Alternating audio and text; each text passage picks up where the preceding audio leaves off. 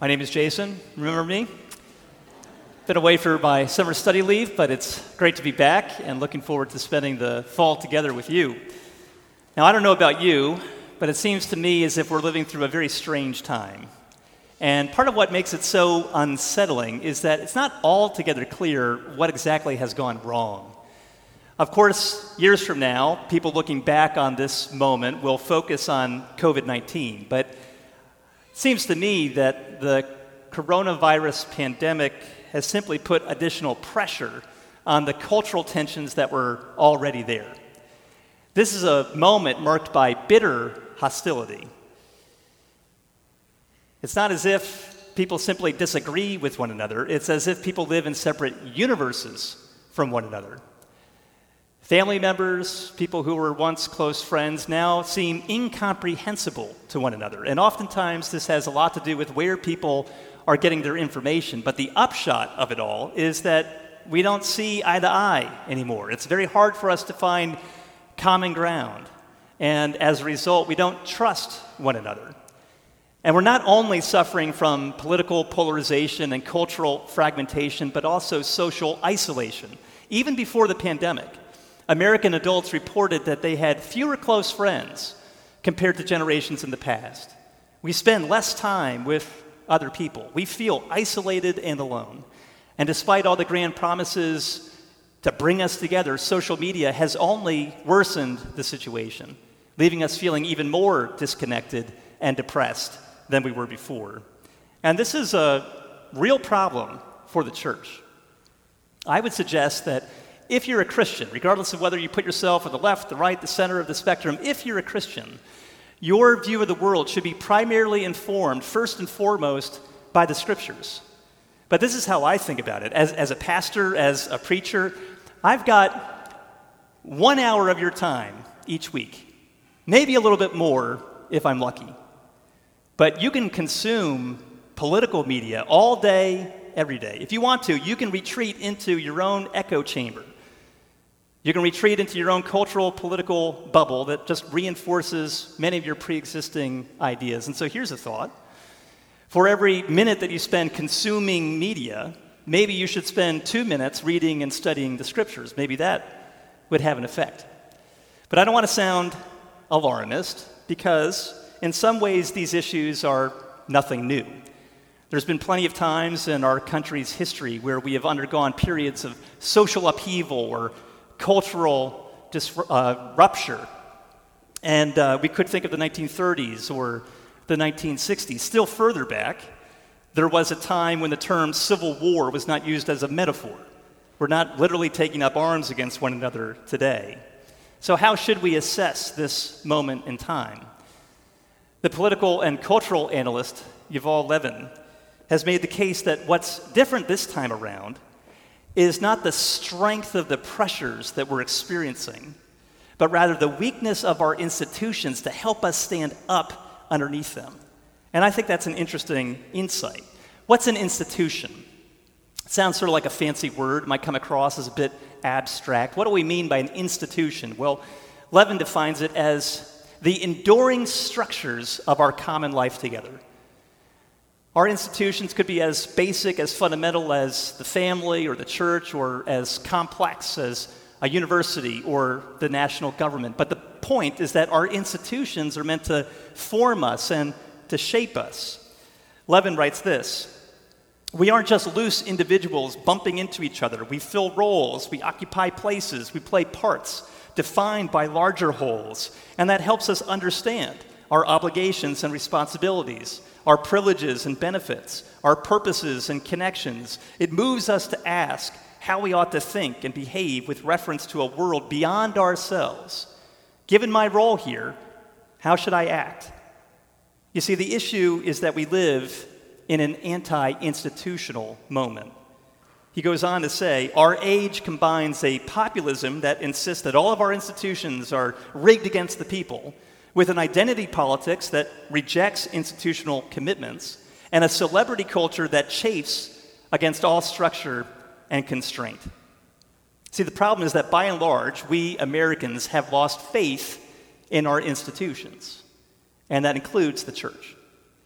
The Gallup organization over the last 50 years has tracked the total collapse of confidence in our institutions, including the church. So listen to some of these numbers. In 1975, 62% of Americans had great confidence in public schools. But in 2021, that dropped down to 32%. Or Congress 50 years ago, 40% of people had confidence in Congress. What do you think it is today? 12%, 40 to 12. But then here's the church. In 1975, 68% of Americans had a great deal or quite a lot of confidence in the church or in organized religion. But now, today, 37%. So it's dropped from 68% to 37% in 50 years. Now, there are all kinds of reasons for that, which I would like to explore over the coming weeks. And there's other people who can focus on those other institutions. I'm focused on the institution of the church. But the point is this. At the very moment when we need the church the most, the church has never been weaker. At the very moment when we need the church the most, the church has never been weaker. So here's what I'd like to do. Today, I'd like to start a new series focused on the church the world needs. Throughout the fall, I'd like us to consider what the church can and should be by studying the opening 4 chapters of the Apostle Paul's letter to the Corinthians. And we'll begin today by exploring the present, the past, and the future state of the church by focusing on what we can learn from that church in Corinth. In other words, today we're going to discuss who they are, the Corinthian church, what went wrong, and what will put things right again. So if you'd like, you can open up your Bible to 1 Corinthians chapter 1, or you can follow along in the worship program. I'll be reading chapter 1, verses 1 through 9. Paul, called by the will of God to be an apostle of Christ Jesus, and our brother Sosthenes, to the church of God that is in Corinth, to those sanctified in Christ Jesus, called to be saints, together with all those who in every place call upon the name of our Lord Jesus Christ, both their Lord and ours. Grace to you and peace from God our Father and the Lord Jesus Christ. I give thanks to my God always for you because of the grace of God that was given you in Christ Jesus, that in every way you were enriched in him, in all speech and all knowledge, even as the testimony about Christ was confirmed among you, so that you are not lacking any gift, as you wait for the revealing of our Lord Jesus Christ, who will sustain you to the end, guiltless in the day of our Lord Jesus Christ. God is faithful, by whom you were called into the fellowship of his Son, Jesus Christ our Lord. This is God's word. It's trustworthy and it's true, and it's given to us in love. Well, what's the situation? It's a sad state of affairs. The church should be united around the person of Jesus, and yet we see that it's being torn apart by cliques, by division, by ugly infighting. Several Christian leaders and their fawning supporters who enable them are trying to create cults of personality in a bid to attract more followers. The worship services are a mess. There's all kinds of people who are trying to strut their stuff spiritually by showing off their spiritual gifts. They assert that they're self-proclaimed prophets who are clearly lacking not only in humility but also in love, despite what they might say about themselves.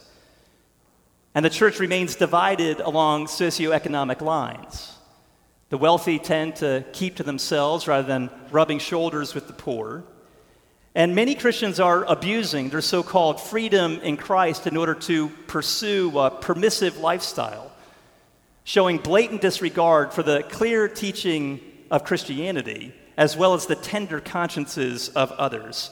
Some Christians are living lives that are so callous, so reckless, that it makes even their neighbors shudder.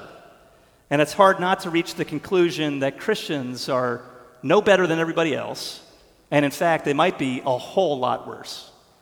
Now that sounds very contemporary, doesn't it? Everything I just said sounds like I could be describing the current state of the church in America, and maybe I am. But actually, what I was trying to do was to describe to you exactly what was going on in Corinth around the year 50 AD.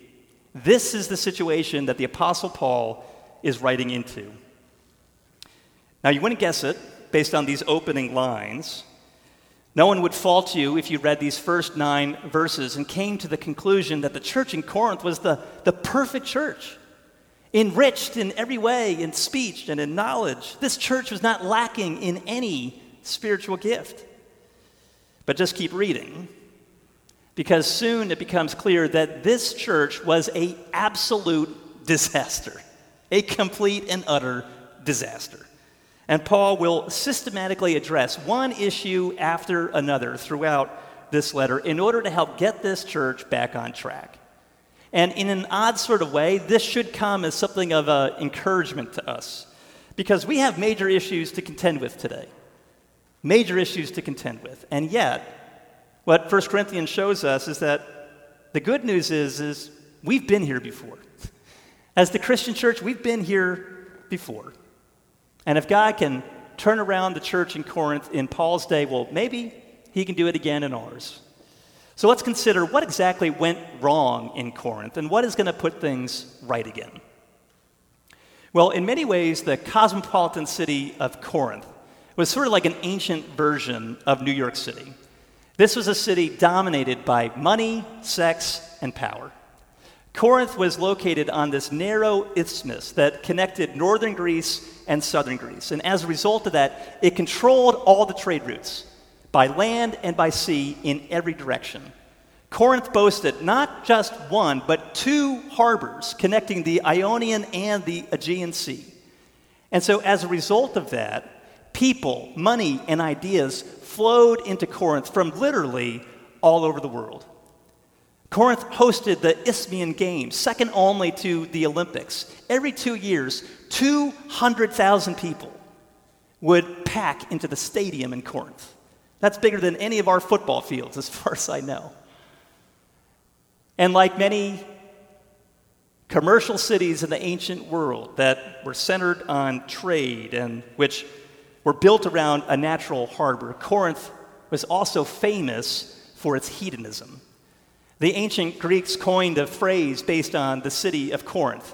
If you wanted to let loose and live it up, people would say, well, let's get Corinthian this weekend. If you wanted to corrupt someone, you would Corinthianize them. The city was overshadowed by the temple of Aphrodite, the goddess of love. It sat on a hill 2,000 feet above the city. It was served by thousands of temple prostitutes who would ply their trade at night. They dedicated their lives to the glorification of sex. So you get the picture. This was the original sin city. Whatever happened in Corinth stayed in Corinth. So you could think of Paul's letter to the Corinthians as the first letter to Vegas. But this was a city not only controlled by money and sex, but also power. It was the seat of political power. It was the capital of the southern province of Achaia. It was larger and more important than Athens. And this is the city to which Paul comes around the year 50 AD. After being nearly beaten to death in the north of Greece, and after receiving a somewhat lackluster response to his gospel message in Athens, he comes to Corinth.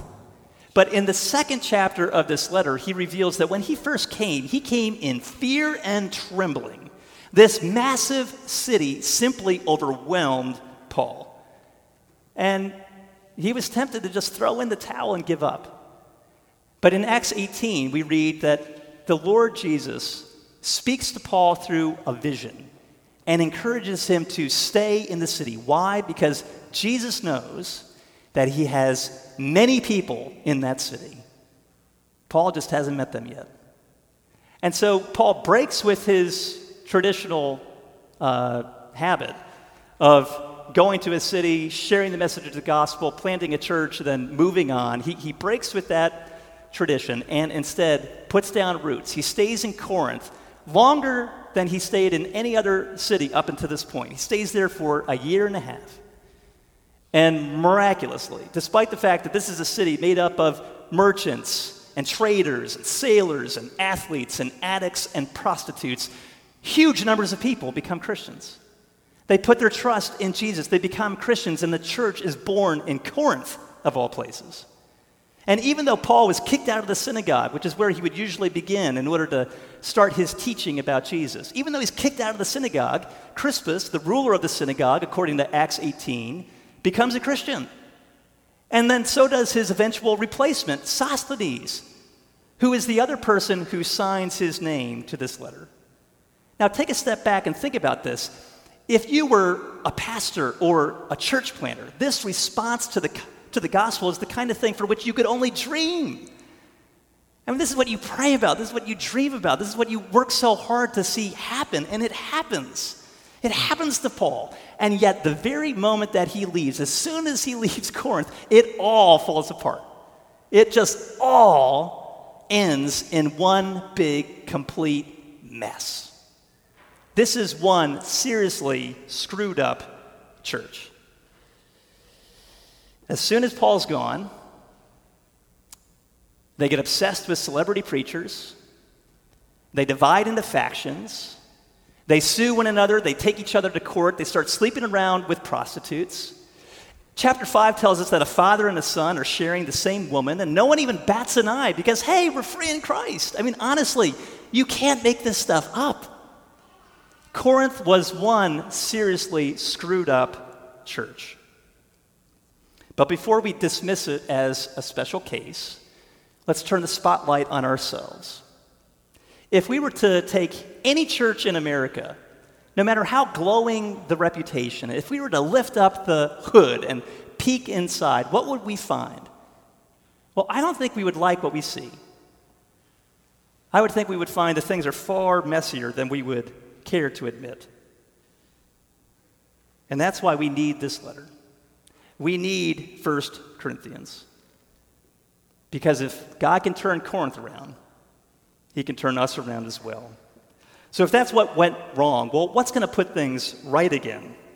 Well, it'd be so easy to imagine that first century Christianity enjoyed this pure, unperturbed honeymoon period. And issues didn't arise until later generations. But the New Testament and 1 Corinthians flatly contradict that view.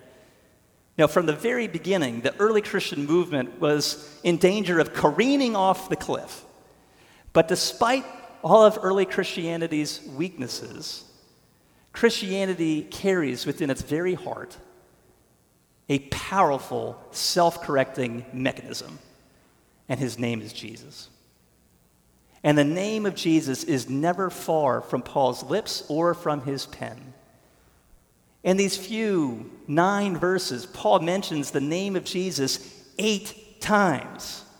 Jesus is always on Paul's mind. Nothing that Paul did or said could ever be subtracted or disconnected from Jesus. Jesus was the center of his thoughts. Jesus is what fueled his imagination.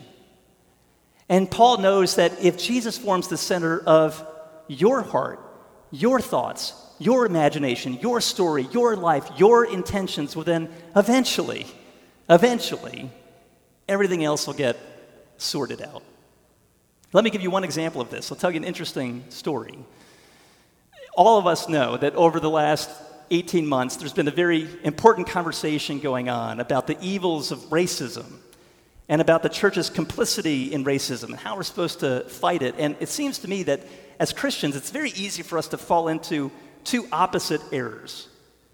On the one hand, there might be some people who say, well, you know what, we've dealt with all this before. There's nothing to see here. There's no problem here. This isn't a sin. We don't need to worry about this anymore. And that's clearly wrong. Racism is a persistent sin that continues to affect us personally and corporately. But then there's an opposite error. And I've noticed that in some quarters, anti-racism has become something of its own religion, which espouses what you could call a secular form of original sin, but there's no opportunity for salvation. Within this new secular religion, you're born into racist sin simply because of the color of your skin, regardless of what individual decisions or choices or actions you might make. There's no opportunity for redemption. So here's the interesting thing. Emma Green writes for the Atlantic Monthly, and she recently interviewed Cornel West, a black theologian who's taught at Harvard, Princeton, Yale, Union Seminary. And Cornel West is someone who identifies as both a Christian and a socialist. He's not a conservative. He's a political activist on the left. And so Emma Green asks Cornel West, well, what do you think of this new secular form of religion? Green says, it seems to me that on the left, especially among many white people, there's this secular Calvinist moment happening. A dawning realization that we're stained with sin before we're born and we have no power to change our sinfulness. You see this in racism self-help books like White Fragility. The trouble is that this notion of sin isn't accompanied by a framework of salvation or atonement or redemption. It's Calvinism without the Jesus part. So what do you make of this struggle on the left? And this is how Cornel West responds. I think the jump is not from sin to salvation. There's a mediating stage of conversion and transformation. I'm with Augustine here, that we are forever in an endless battle of trying to become better Christians. Even as we convert, sin is still persisting. But we're making progress because the grace available to us is a gift that empowers us to try to make better choices. If somebody says, you can't love white folks these days, then how are you going to love Arabs? How are you going to love the Palestinians? They have a low priority in a way that is precisely the kind of witness we need. Anytime people tell you not to love others, that is precisely for Christians a sign of the need to embrace. And at one other point in the interview, Emma Green says, so do you think the left needs God? For example, do the young democratic socialists of America need Jesus? And Cornel West says, as a Christian, I think everybody could gain much by having a relationship with Jesus. And that's right. Left, right, center, we are all in danger of careening off the cliff. And everybody, every last one of us could gain much from a relationship with Jesus. Every one of us could gain much by centering our lives on Jesus. And that's what Paul aims to do. Paul reminds us to consider our calling. That's the other word that he repeats over and over and over again in this passage. First, Paul applies it to himself. He is Paul, called by the will of God to be an apostle of Christ Jesus. Paul does not appoint himself as a leader of the church. No, he is called to be among the select few who witnessed the risen Jesus and who was directly commissioned by Jesus to speak and act on his behalf as Paul would be inspired by Jesus' Holy Spirit. This reminds me of this funny moment that happened to us years ago. When I first enrolled in seminary, my wife Ashley and I attended a dinner for new students. And so we were gathered around the dinner table with all these other new students, and the conversation eventually turned to the Apostle Paul. Now, I know that doesn't usually happen to you at dinner parties, but that's what happens to me. So we're at a dinner party, and the conversation turns to the Apostle Paul, and this other couple who's seated across from us, they start whispering to one another and kind of snickering and laughing, and at one point, Ashley and I think, well, let's just ask him. So I don't remember if it was me or Ashley, but one of us says, well, what's so funny? And I forget which one. One of them responded with this sort of haughty tone. Well, we just think the Apostle Paul is so overrated. And I'll never forget this because Ashley did not miss a beat. And she just immediately responded, kind of deadpan, well, Paul did write over a quarter of the New Testament. And you see, that's right. From the very beginning of the church, people have tried to dismiss the Apostle Paul. They've tried to undermine his authority. They say, well, we don't like what he has to say, so we'll just ignore him. He's a first century witness to Jesus. I'm a 21st century witness to Jesus. He's got his opinions, I've got mine. But no, I'm sorry, it doesn't work that way. You can't just pick and choose the verses in the New Testament that you happen to like, for the very simple reason that God called Paul to be an apostle, and he didn't call you to be an apostle. There are no apostles with a capital A in the church today. If there were, we would have to include their words in the Bible. And so the authors of the New Testament are like us in that they are human beings, but they are very much unlike us because God called them for this special task. And that's why we receive their writings, not merely as human words, but as they really are, which is God's word to us. But Paul not only reminds the Corinthians of his call, but also of their call, and he reminds us of our call by extension. And this I find rather amazing. He addresses this letter to the church of God in Corinth. Notice Paul doesn't refer to this as my church, which is the way an awful lot of people talk about their church in America today. Paul might have been the founder and the church planner, but this is not Paul's church. It's not even the Corinthians church. This is the church of God that happens to be in Corinth. It's God's church. But what's even more shocking is despite everything Paul knows about the Corinthians, he greets them as those sanctified in Christ Jesus, called to be saints. Saints. Now stop and take a step back and think about that for a minute. Recall everything I just told you about what was happening in Corinth. And he calls these people saints.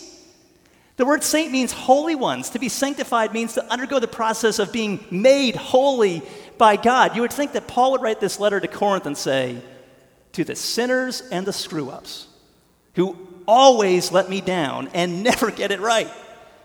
But no, he addresses the letter to the saints, to the holy ones, to those who have been devoted to God and set apart for a special purpose. Now, are you kidding me? Did Paul forget who he was writing to? Did he forget that these were Corinthians? No. Because this is what it means to be the church. The word church in Greek, ekklesia, literally means to be called out. And this is what God does with all of us. He calls us out of our former condition so that we might become part of his one single family throughout the world. We join this one family that together call upon the name of the Lord Jesus as our Savior. Regardless of who you are, regardless of what you've done, regardless of the fact that you don't deserve it, he calls you by his grace, all of which underscores the point that holiness is not something that we achieve for ourselves, it's something that we receive. It's all of grace. From top to bottom and from beginning to end, it's all a gift of grace. And it is that same grace that fuels our ongoing transformation so that we become the people that God intends us to be, saints, holy ones. And so in verse 4, that's why Paul says, I give thanks to my God always for you because of the grace given to you. Notice he doesn't address them in light of who they once were, but who they are. And he calls them sanctified, past tense. Past tense. Now, how can he do that? How can he call people who we clearly know are sinners saints? How can he do that? Is he just playing this game of let's pretend? No, because Paul knows that if you place your trust in Jesus, if you call on the name of Jesus, well, then God's work in you is as good as done. He can call you sanctified, past tense, because nothing will stop God from completing the work that he has begun in you. And that's why Paul says in verse 8, he will sustain you to the end, guiltless in the day of our Lord Jesus. Now that is a stunning statement. Stunning. One day, Jesus is going to come back, and he's going to usher in the new heavens and the new earth. And on that day, the secrets of all of our hearts will be exposed. And we would have legitimate reason to fear that on that day, we will be found guilty. But Paul says it cannot be. It cannot be. Because all the accusations that could be made against us have been laid upon Jesus, our sacrifice and our advocate. And therefore, we will be found guiltless. And on that day, we will know, it will be clear that God justifies the ungodly. God justifies the ungodly, like you and like me. God is faithful. So even if you are faithless, God remains faithful, and he will finish what he started. Now, Paul almost always begins his letters with a Thanksgiving section like this, in which he describes that which he is thankful for within this Christian community to whom he's writing. And as is often the case, that little Thanksgiving section telegraphs the issues that he's going to address later in the letter, and that's certainly the case here. He thanks God for the grace that has been given to the church in Corinth. They have been enriched in every way, in all speech and knowledge. He can say that this church does not lack in any gift. And yet that is precisely the source of some of the problems in Corinth. But Paul doesn't focus on that for right now. He focuses on the positive. But as time goes on, we'll see that just because we're saved by grace does not mean that we can abuse God's grace and use it as a license to live however way we want. To the contrary, Paul will take 16 chapters to describe in great detail how we live into the calling to which we have been called. But as we consider this letter to Corinth, and as we begin a new ministry year this fall, the question that we need to ask ourselves is, well, what are we supposed to take away from this letter? What are we supposed to learn? And I would offer two things. Paul warns us very clearly here against naivete and cynicism. See, on the one hand, he's telling us, look, don't be naive. No one ever said that Christians had it all together or that the church was the perfect institution. Far from it. Corinth was famous, literally famous, for its litany of sins. And that's true of every church. Every church is a fellowship of sinners before it's a fellowship of saints. So don't be naive about that. You might get hurt. You might feel burned. You might feel let down at a church, or it's not meeting your needs, and so you go off looking for another one that you think will be a better fit for you. But you're bound to be disappointed because there is no perfect church. Christians don't harbor any utopian illusions. There is no perfection this side of the new creation. So don't be naive, but don't be cynical either. It's so easy for us today, isn't it, to give in to cynicism and just say, I guess it's just the way it is. So there's no point. There's no point in trying to improve things or make things better. We resign ourselves to the state of affairs, and we turn a blind eye to everything that's gone wrong, or perhaps we turn our backs on the church altogether, and we just say, forget it, I'm just going to go out on my own. But Paul says, no. Don't give in to cynicism, and don't be naive. Instead, we have to be realistic and yet hopeful. We've got to do what we can to help the church become what it's meant to be with a hopeful confidence that isn't grounded in ourselves, in our own power or ingenuity, but rather in Jesus. Leslie Newbegin was once asked, are you an optimist or a pessimist? And he said, neither. Jesus Christ is raised from the dead. And that's true of all Christians. We're called to be realistic yet hopeful because Jesus Christ is raised from the dead. He is our hope. And therefore we do whatever we can with whatever has been entrusted to us to help make the church what it is meant to be. Because this is what the world needs. So let us be a church where Jesus is always on our lips, always on our minds, always in our hearts, fueling our inspiration and our imagination, driving all of our actions. Because a church centered on Jesus and nothing but Jesus is the church the world needs. Let me pray for us. Father God, we recognize that we are living through a strange time. And the church, rather than being part of the solution, is often part of the problem. And so we pray that you might inspire us and empower us through your Holy Spirit to be your people, though we know that we're helpless sinners. Make us saints so that we might do our small part to help rehabilitate the church in our age so that we might be part of what the world needs. We ask in Jesus' name, amen.